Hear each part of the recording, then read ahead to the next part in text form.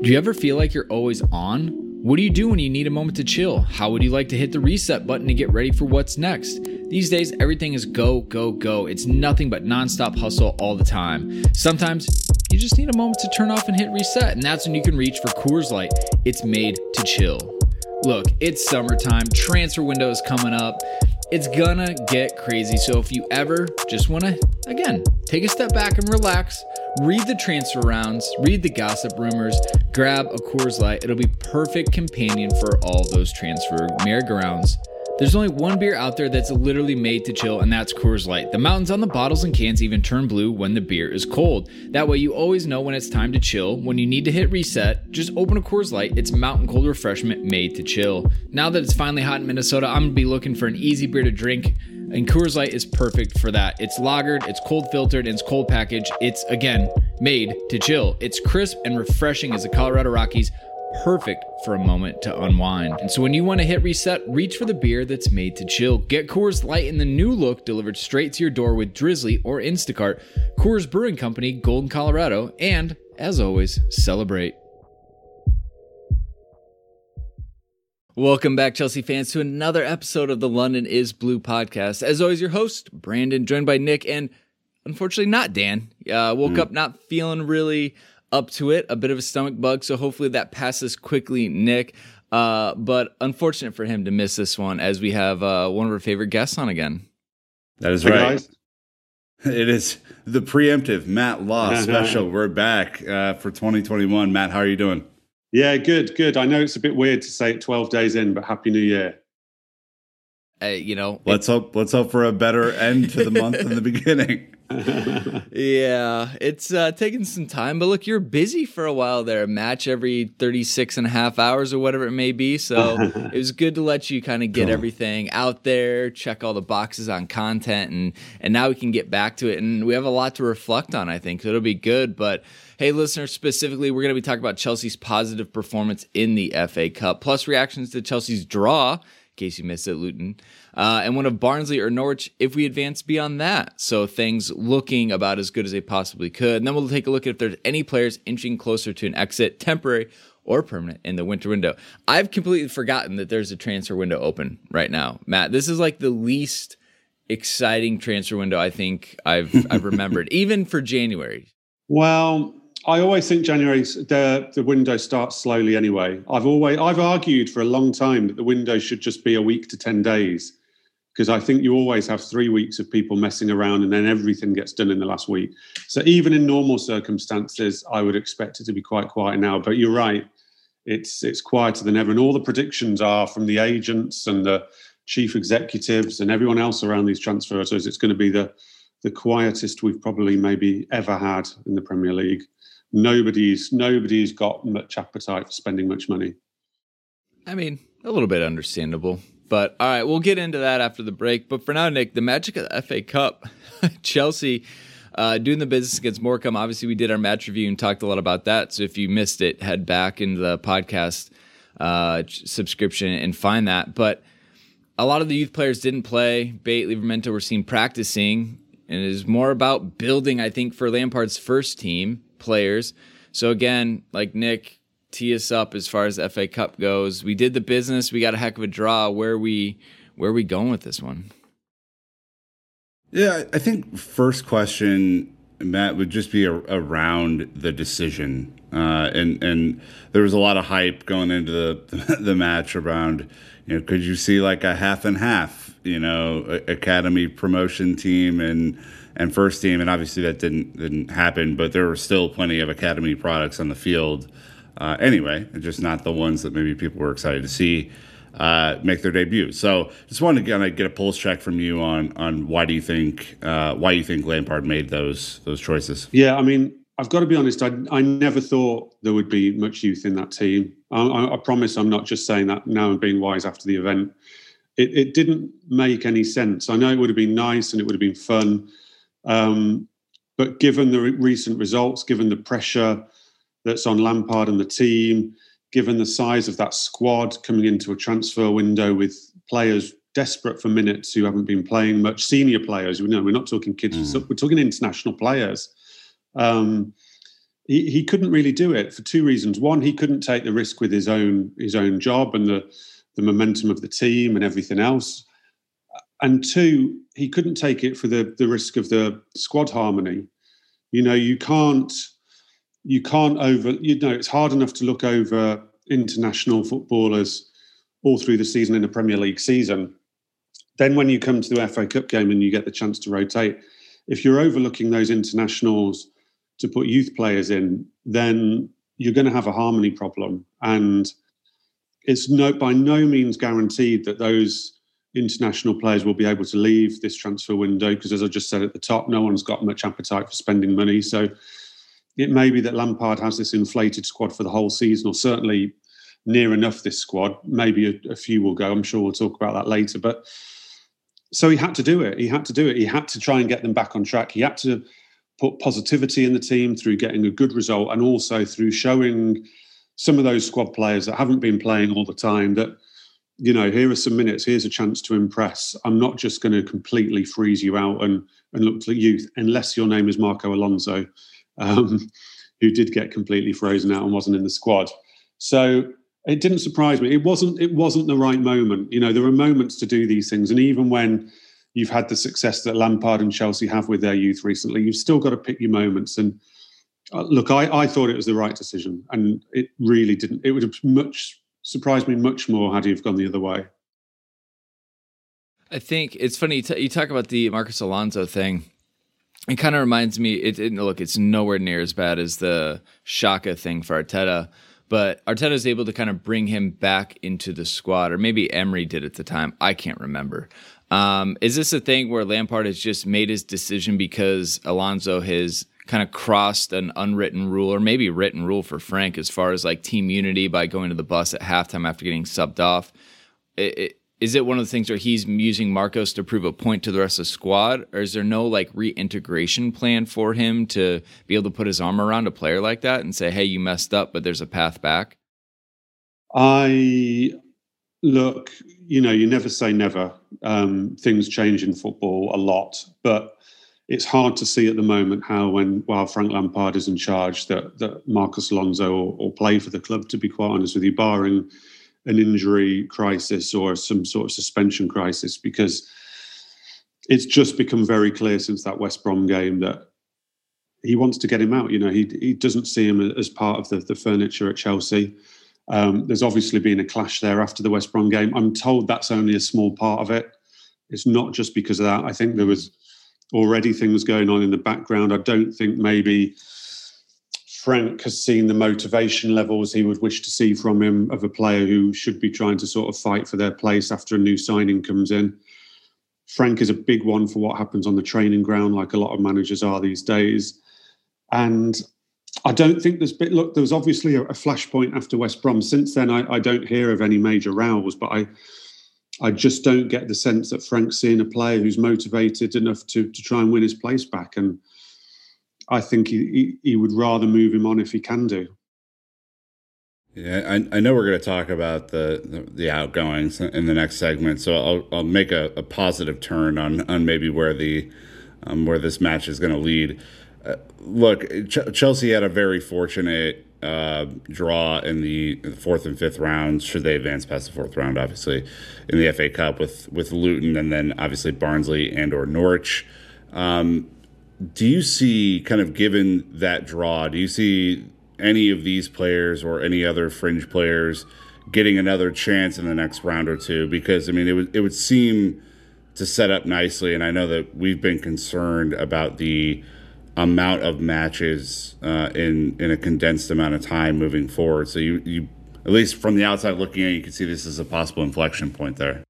Yeah, and I think Rudiger will probably play throughout the FA Cup. I was actually surprised. One of the ones I was about, albeit Christensen was injured, I was actually surprised that Zuma played that game. I thought he would change back to, even if it meant Tomori starting. But I think it's clear Rudiger will probably play through the FA Cup. Kepa will continue to play, I'd imagine, until they get to a sort of semi-final stage, and then you might see Mendy come back. And he will rotate the forward players, because the forward players he played against Morecambe, he made the point that he hasn't been able to play his favoured front threes too much this season. You know, Werner's had to play out wide a lot. Pulisic and Ziyech have both been injured. And he wanted to see, Hudson-Odoi been very good recently, so he wanted to see him with Werner in the middle and Ziyech on the right. It was a chance to see. It's almost like a training match. In fact, he actually said that after the game, Lampard. He said, I don't want to be disrespectful to Morecambe, but the way we approached this game was a little bit like a training match. You know, I just wanted to see things and I wanted to give people the chance to play together who haven't had the chance to play together. So I don't think that front three is set in stone for the FA Cup at all, because I'd imagine that front three will probably start against Fulham. And then if they become the front three who are starting in the Premier League, you'd imagine it will then become a different front three for the FA Cup to bring about some rotation. So it's going to be quite fluid. But yeah, those players, it's going to be, the FA Cup certainly for the next two rounds is going to be a mean keep, a bit more harmony in the squad and keep people playing who haven't been playing much up until the FA Cup started. It's actually quite helpful because they went out of the EFL Cup to Tottenham. You won't thank me for reminding you of that. Frank hasn't had that other sort of smaller competition, as it were, to use the fringe players a bit. So I think that will be helpful for his squad, actually. Yeah, and I guess a follow-up to that question would be, for players who had clearly been lacking confidence or just performance heading into that the match against Morecambe, Kai Havertz, Timo Werner, Cal continuing his good run of games, Billy Gilmour looking very solid. Again, you have to temper what this is just because of the opposition that you played. But what are your thoughts on maybe kind of building from scratch on some of these players and kind of resetting for the second half? Well, clearly they'll be hoping it's a reset for Werner, because if you remember before that international break, Werner, I think, had scored 7 goals in 7 games or something. It's easy to forget. He was hot at that point. He was looking really good. And we were talking about someone who'd made a really good start to their Chelsea career. Mm-hmm. So, and you wonder whether, strikers get on runs. Some strikers are streaky and they go through barren spells and then they get on a run. So that was all about trying to get Werner back on a run. And even though it was a scruffy old goal, he didn't have an amazing performance. He didn't take Morecambe part, but just be praying that sparks something again in Werner. I thought it was a very positive afternoon for Havertz. Forget the opposition. He was getting into good places. He was getting into good positions. He was getting into advanced positions.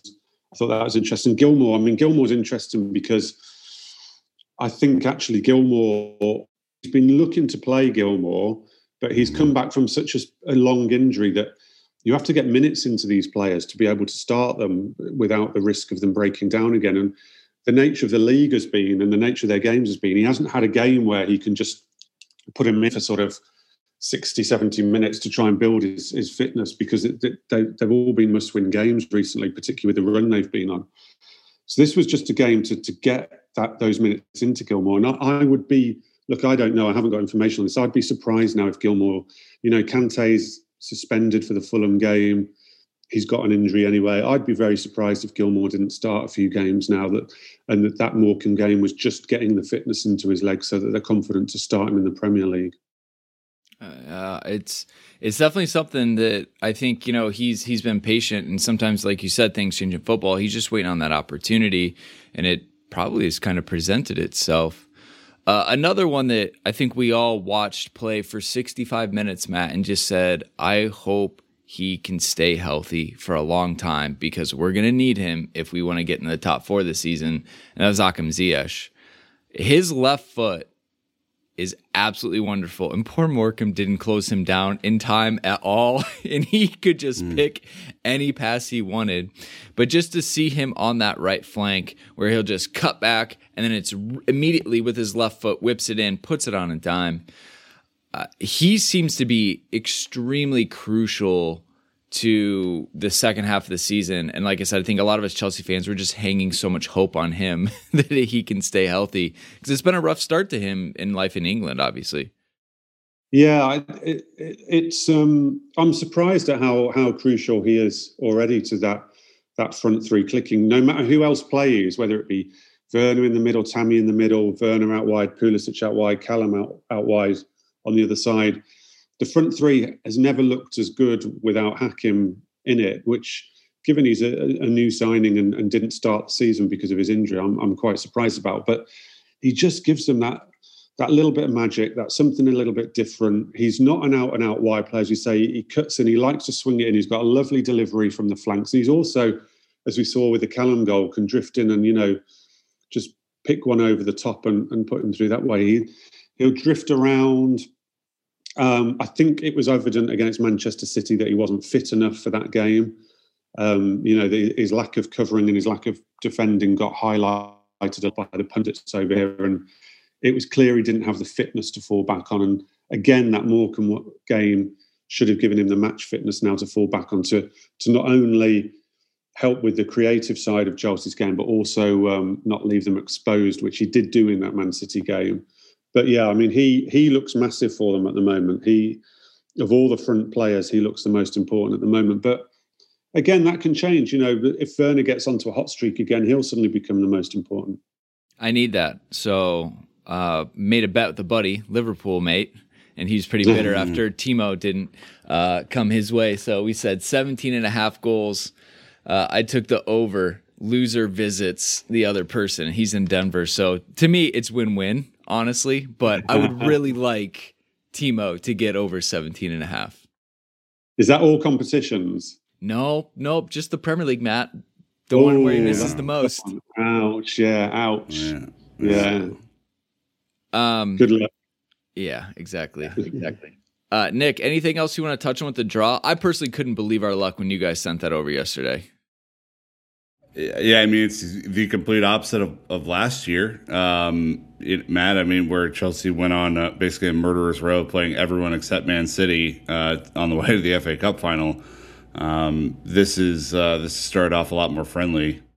I think it's great because, like I say, I think it will help the squad. I think that's been a real issue lately, not being able to dip into the squad as much. So it helps the squad. And also, yeah, getting into, you would hope they would get into a quarter final now. That's big for them. The FA Cup might not be the most glamorous trophy thereafter, but it's still a big trophy. You look at who wins the FA Cup, it's always one of the top sides. And let's face it, if Chelsea had won that final last year, despite the bad period they've been in with the 4 defeats in 6, I don't think we'd have been talking about Lampard's job as much if he'd had a trophy in the cabinet. So any trophy at the moment, while he hasn't won one, is going to be important for Frank. And I think that can be a really positive competition for them. Minor editor's note, though, real quick, and then back to you, Nick. Big teams and Arsenal win the FA Cup. Just as a Chelsea podcast had to get that in there. I guess last note before we move into the window, Matt, there's been a lot of bluster around, perceived job security or not job security for Frank. Do you have any kind of thoughts as of the 12th of January? Yeah. Well, there's no such thing as job security at Chelsea. We all know that. Very, very true. There are levels of job security, but no such thing as actual job security. Look, Frank knows as well as anyone he's under pressure. You 4 feet 6, you find yourself down in sort of 9th, 8th position in the Premier League, and if you're a Chelsea manager, the pressure's on you and you've got to get wins. I was very shocked that there was a report that came out on the final whistle after the Man City game saying that, Chelsea were looking at replacements. I thought it was a bit distasteful, if I'm honest with you, but also I don't think they're there yet. Clearly, they'll be having people put into them because that's the nature of football. That's the nature of Chelsea's relationship with certain agents who are constantly in their ear about this manager and that manager. So from that perspective, there will have been conversations about replacements because people will have gone to them about them. And it's very obvious who's out of jobs and who's not out of jobs. But I wrote myself, I don't think there is any sort of fixed succession plan there at the moment. I think the hope is he can turn it around. The hope is to be able to stick with him. But, if they don't get results, we all know what happens at Chelsea. It doesn't happen quite as quickly as it used to these days. So, I'd hope they'd give him a little bit of time. But look, The next year, as you say, we're on the 12th of January. We're talking ahead of the Fulham game. The Fulham game's a big game for Frank. Big game. It might not be a decisive game. Were they to lose, I'm not saying he'll get sacked, but it's a big game for him because they've got that win against Morecambe that everyone knew they would get and would have to get. Now you've got to build the momentum again. You've got to get back on a run again, and you've got to get up the Premier League again. So the Fulham game's a really big game for Chelsea and Frank. It definitely is. It just look ahead, Fulham, then Leicester, which are no scrubs. So you don't want to go in essentially 3 defeats in the league in a row. Then you get Luton Town, thankfully. Wolves, Burnley, Spurs. I mean, it's kind of that like zigzag of lower team, competitive team, back and forth. And so we have to pick up the points, especially at the bottom teams. Look, obviously we know the article that went out that stirred up a ton of discussion online. I was so thrilled to see your article come out and kind of provide another side of the context. Obviously, we're Frank in. We're desperate to see him be successful for obvious reasons. But just as Chelsea fans go, like you said, it's a results-driven business. He would have known that when he came in, but hopefully we can turn around. Hey, let's take a real quick break. When we get back, though, it's all about the wild transfer window that's going on right now. If you blinked, you probably missed a lot. We'll get into actually a lot about what Chelsea's going to be doing on the outbound side. And then I'll maybe wrap with a quick Matt Loss story. So we'll be right back. All right. The biggest one right now, Matt, is all about Fick. He got a cameo against Morecambe. I joked that I ran and got my kit right away to stand in solidarity with Fick in the minutes he was given. But now he's cup tied. Now he's cup tied for the FA Cup. Yeah. I feel a bit sorry for him. If he were to stay in England, he can't play in the FA Cup anymore. So it was a weird cameo. That's wild. Because everything we've heard is that Fick, after the match, even Frank confirming they're looking at loan options. We've even heard potential rumors about him getting sold this window. What a weird 20-minute cameo that he got just to conserve Zuma a little bit. Yeah, it was weird. I thought all week that Fick was going to start the game. And I know that Fick was hoping to start the game. So he's not that bothered about being cup tied for the FA Cup. I joke slightly about that. But I found it weird he didn't start. And then it was kind of odd to bring him on. But it does show that Frank almost wanted to send a bit of a message that, I'm not... This isn't a Marcus Alonso situation with Fick. This isn't someone... I'm completely freezing out. This isn't someone who maybe isn't showing the motivation I'm after in training. So he probably was trying to do the right thing by him to give him some positivity. Albeit now he is cup tied for the FA Cup way to move in England. So it has been a really weird situation with Fikayo. It's been one of the most unexplainable issues of the whole Lampard reign, to be quite honest with you. This player who he put so much faith in to start with and who he put so much faith in with Derby and who made his England debut to just drop off the radar like he did. And, as reporters, we all chase stories. We all make calls on, has there been a fallout? Has this happened? Has that happened? And everything you get back is no, nothing dramatic's happened. It's just what it is. And so it's been quite hard to explain. Look, I mean, I've been on at you guys for a while, haven't I? That there's been an exciting European team. And that broke in Italy last night that it's AC Milan who had a sniff at Fick last summer in the transfer window where he nearly joined West Ham and decided not to. AC Milan were interested then. I think the sporting director at AC Milan, whose name I forget off the top of my head, was also Roma sporting director. And I think he tried to sign Fick for Roma. So the sporting director there has a historical like for him. They've come back again. They're after a Strasbourg defender to buy as their main option, a 19-year-old Strasbourg defender. If they can't buy him, and he is injured, and he's also wanted by RB Leipzig, then I'm assured that a Fick loan is their second choice. And it would be, Milan want an 18-month loan rather than just a 6-month loan, which would be kind of similar to when Christensen went to Germany, if Chelsea were to agree that. I would imagine that Fick would be interested in going there. They're top of Serie A. It's a huge club. It would be an incredible opportunity for him as long as they were giving him some kind of guarantee of minutes. But a new Premier League club has come in for him. I can't say who. It's not Leeds United or Newcastle United who have been linked with him. So a new Premier League club have in the last few days made a call on him. And also 2 La Liga clubs have made a call on him. So he will go this window, I'm sure. He will go on loan, whether it be a 6-month loan or an 18-month loan. I think the Milan side is their choice, and Milan would be at the front. But at the moment, there's a few situations with Milan that make that unclear. So it's probably got a week or so to play out. But I know Fick is hoping to maybe not let it play out until the end of the window, because he's keen to go and play. And I haven't heard of any desire from Chelsea's point of view or from Fick's point of view to do a permanent transfer this month. I don't see anyone offering the kind of money Chelsea would want for him because of the COVID impact around the globe. And it's not in Chelsea's interest, and it's actually even not in Fick's interest at the moment to make that commitment away from Chelsea. I still think he and the club hope and believe that following a loan, and let's see what happens in the summer with some of the defenders, that he can maybe get his way back up that pecking order at Chelsea in the long term. I just hear 2 teams in Spain, and you know where my head goes, Matt. So I'm assuming it's Barcelona and Real Madrid. No, they're not the strongest teams in Spain anymore, are they? We've got to get away from that traditional way of thinking. Also true. Nick, you had a follow. There's a lot to break down there, right? I mean, I think Premier League loan, still an option. AC Milan, an option. A couple of La Liga teams. It would seem as if other teams value Fikayo at a high level. And it makes, I think it's compounded a little bit by some of the performances by Rudiger and Christensen in their cameos this season.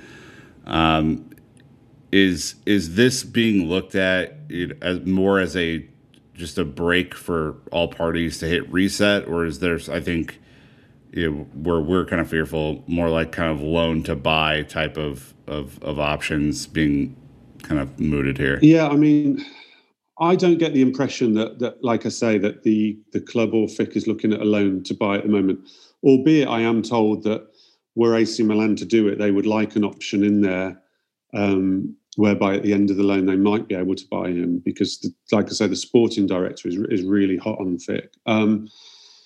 It's such a hard situation to explain. I wish I had better answers for you, because I'm with you. I don't quite understand why he's 5th choice at Chelsea. I can understand that Zuma and Thiago Silva have put together a good little partnership and they would be first choice. But after them, I find it an odd one. And, let's face it, in the summer, Chelsea were trying to sell Rudiger. Chelsea were definitely trying to sell Rudiger. There'd been a problem with Rudiger. And even though that's been patched up, I find it odd that Rudiger's gone from being a defender who Chelsea were trying to sell, who Lampard wasn't putting in his squads, to going back to 3rd choice centre-back, when his performances have been fine, but they haven't been anything that would require the club to make a major change of heart. That feels like it might be a personality issue. Rudiger is a strong personality, and maybe there's a fear that freezing out Rudiger or putting Rudiger down to 4th or 5th choice long term could cause quite a problem.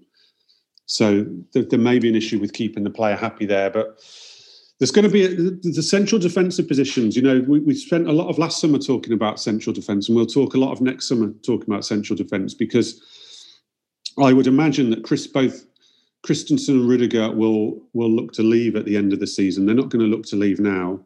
Then you're going to have a situation with Fick where he'll have been on loan somewhere or might still be on loan somewhere. So there could be really quite an overhaul of the central defensive squad positions come next summer. And all of this has got to be taken into consideration when you make these decisions. If you give Fick an 18-month loan now, in the knowledge that you could have Christensen and Rudiger knocking on the door asking to go in the summer, then that's 3 central defenders. And I know they've got 1 too many, but you'd still leave yourself 2 central defenders light then starting next season. So you're not only then looking to sign 1, you're looking to sign 2, or you're looking at bringing in Mark Way back from Swansea and having him part of the first team squad. There's a load of decisions to be made there. And this Fick decision will give a pointer. If Fick goes on 18 months, it will give a pointer to where it's all heading.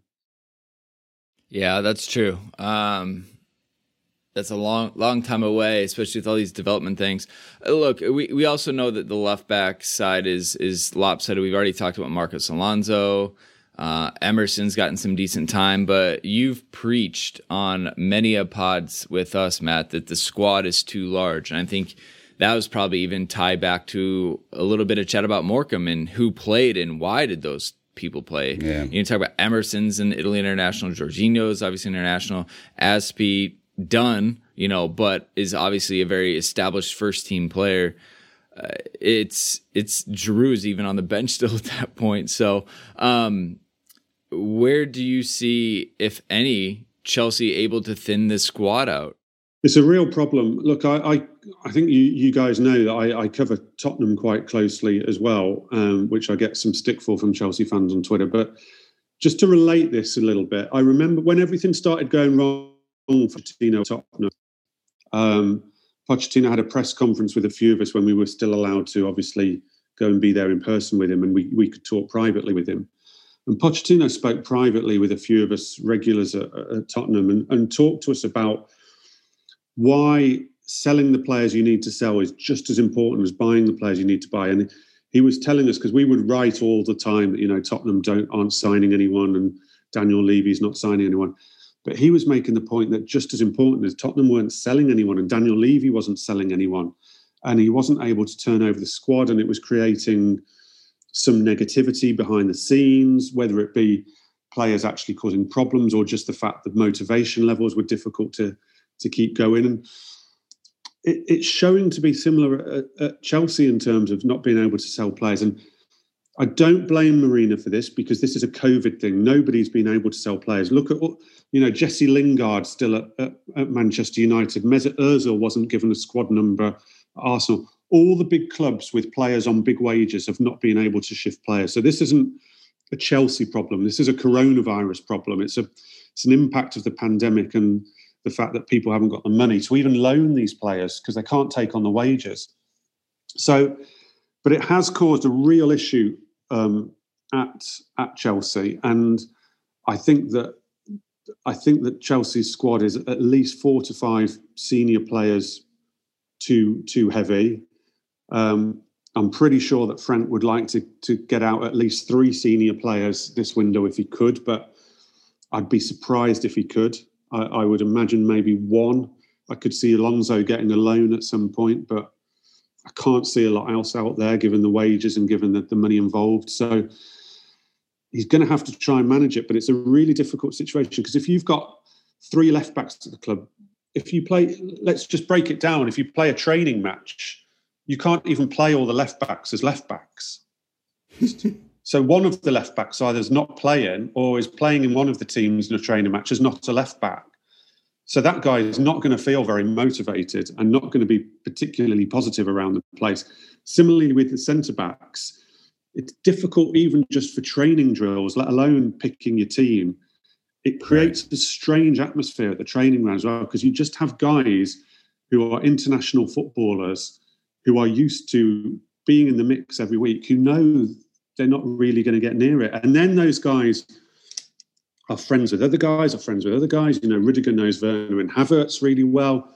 Alonso and the Spanish connection know each other well. I'm not saying these guys are going around saying, oh, this is terrible, we should all put our feet up. But, they're not going to, let's face it, if you're in a job and you're not having a very good time in your job, or if I'm a journalist and I'm doing all my research and then not getting to go to a game, I'm not going to be talking very positively about it, even to my friends or colleagues. And that's human nature. That's why it's so important that at some stage they streamline this squad. But unfortunately, with the pandemic and the fact that rates are rising in this country and that finances aren't getting any better because no fans have come back, I can't see them being able to do a lot. And as I say, that's not Chelsea's fault or a Chelsea problem.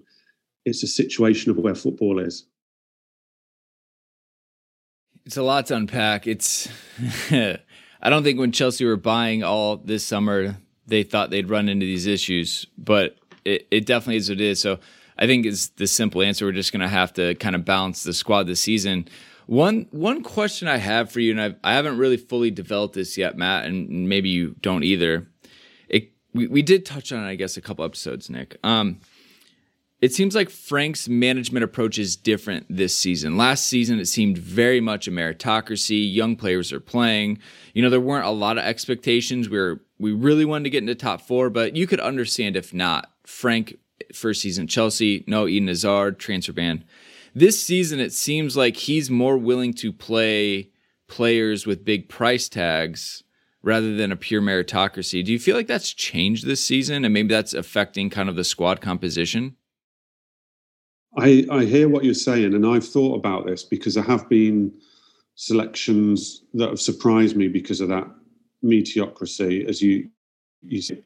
I mean, just for instance, the way he stuck with Werner, and there's a stat around that I think there's still only the Brighton game they've won in the league where Tammy hasn't been on the pitch at some stage. So the stats would tell you that Chelsea win more games than they don't when Tammy's got some minutes on the pitch, usually starting, whether you rate him as the club's best striker or not.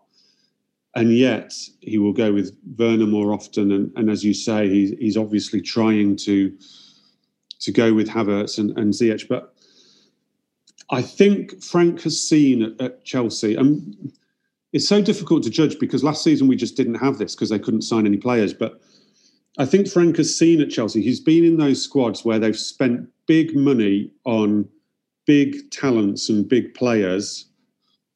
And then they've just been allowed to sort of, waste away almost. They've been given 2 or 3 games. They've not done well. And I mean, we can all think of Salah and De Bruyne, but there's more instances at Chelsea. I've spoken to people about Chelsea about this, and it's a difficult place to succeed because in the past, new players would come in and, you don't play well for 5 games.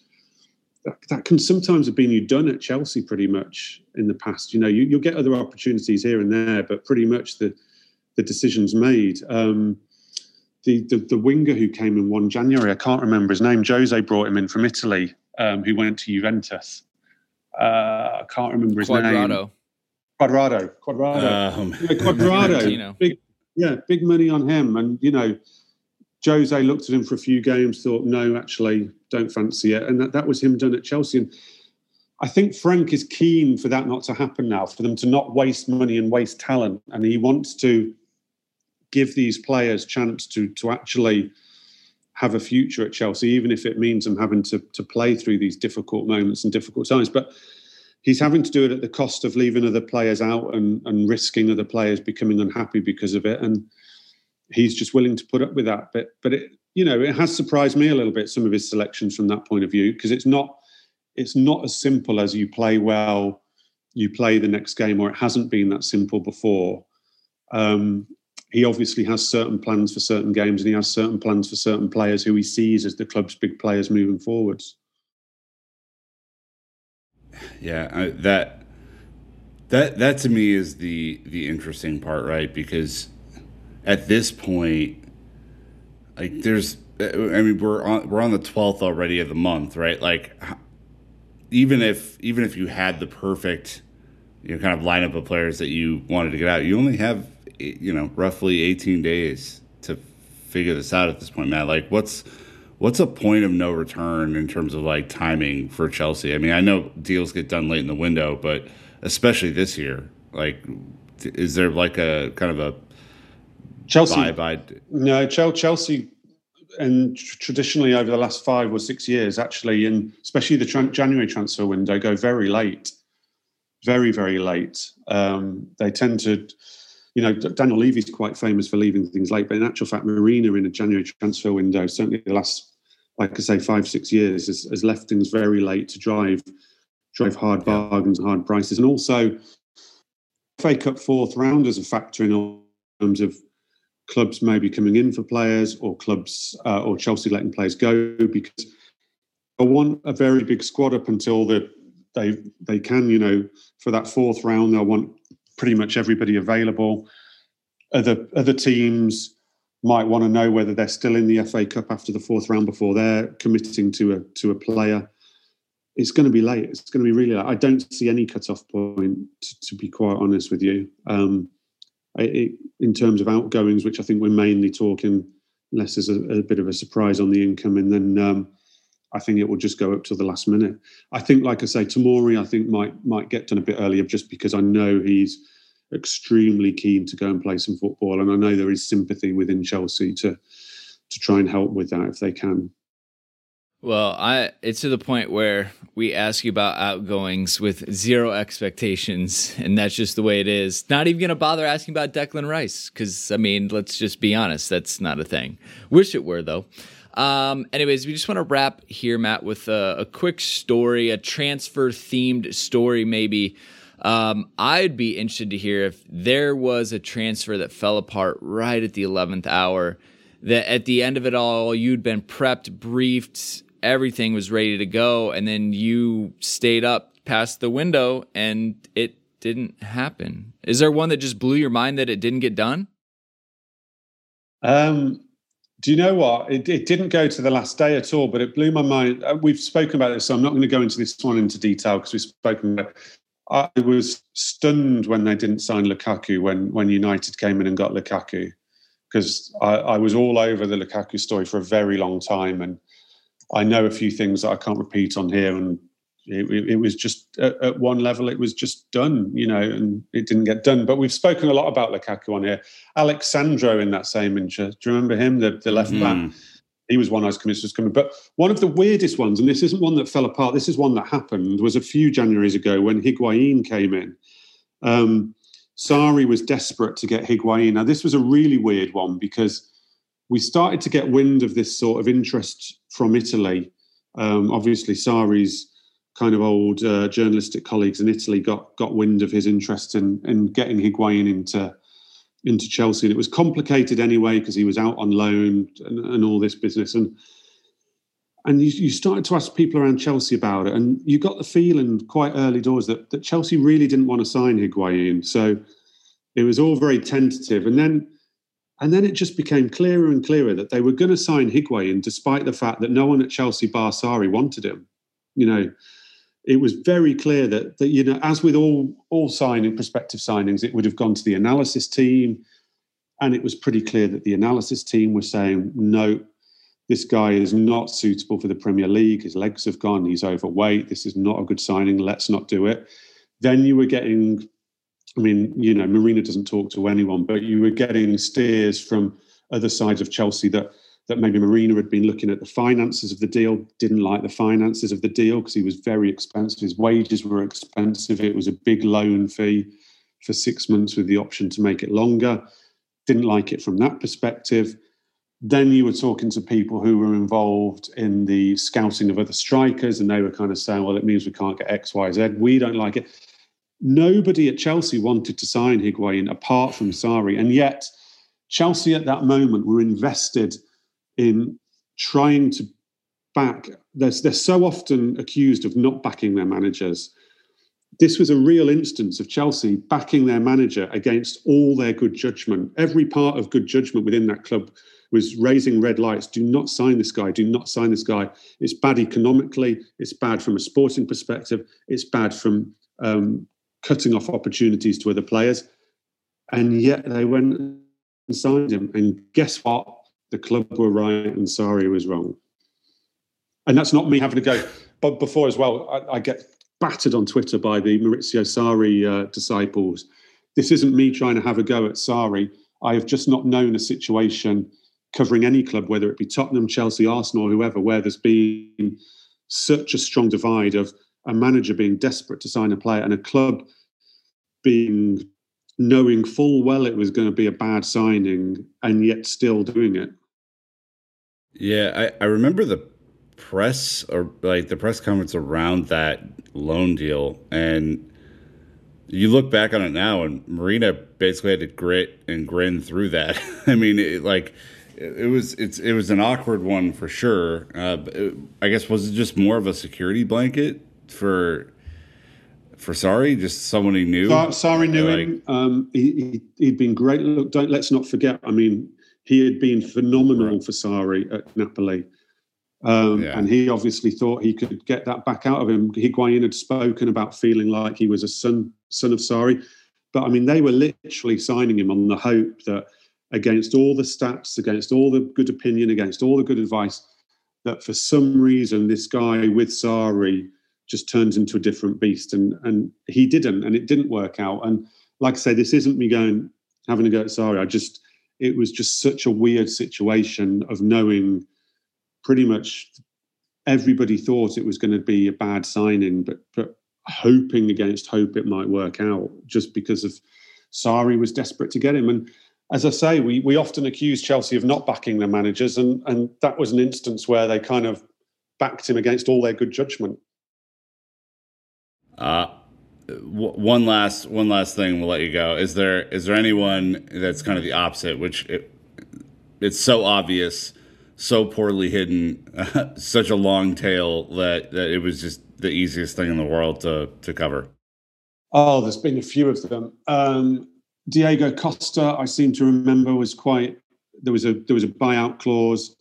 I think we knew from early in the year, going up to that summer transfer window, that Diego Costa was on his way. I think he was saying nice things in the press about Chelsea. They played Atletico Madrid that year, and there was stuff going on around that. And then, let's put it on the other side, Eden Hazard and Real Madrid. That went on for a whole 2 years almost. Worst kept secret ever, that Eden, despite loving Chelsea and despite giving everything to Chelsea, he was also desperate to play for Real Madrid. And however much he had to be careful what he said in the press, however much some people would try and deny it sometimes, it was always clear that Eden Hazard was one day going to move to Real Madrid. Chelsea knew it, Eden Hazard knew it, Real Madrid knew it. Unfortunately, that hasn't quite worked out. But that was clear for like 2 years. And it was really hard to explain to people, because people thought, you said that he's desperate to join Real Madrid, and they'd say, well, no, he loves Chelsea. And you would try and say to them, the two things aren't mutually exclusive. He loves Chelsea and he's desperate to play for Real Madrid. It's not an either-or situation. And his window as a player for playing for Real Madrid was closing pretty quickly. So exactly. Naturally, yep. Oh, well, look, not the drama you usually expect from a transfer window, but hey, I don't think any of us need any more drama in our lives right now. Like, maybe it's good for all of us that this is just straight and simple. But Matt, thanks as always for elaborating on your articles, the emails, the stuff that you put out. Hopefully we are able to give you a little bit more of a long form approach to some of the stuff. But again, appreciate all of the insight and you jumping on. Cheers, guys. All right. Well, hey, next up is Fulham at the weekend. So let's take care of business. Nick, thanks for being here. Listeners, chat with us online. We want to hear more from you. But until next time, Chelsea fans, you know what to do. Keep the blue flag flying high.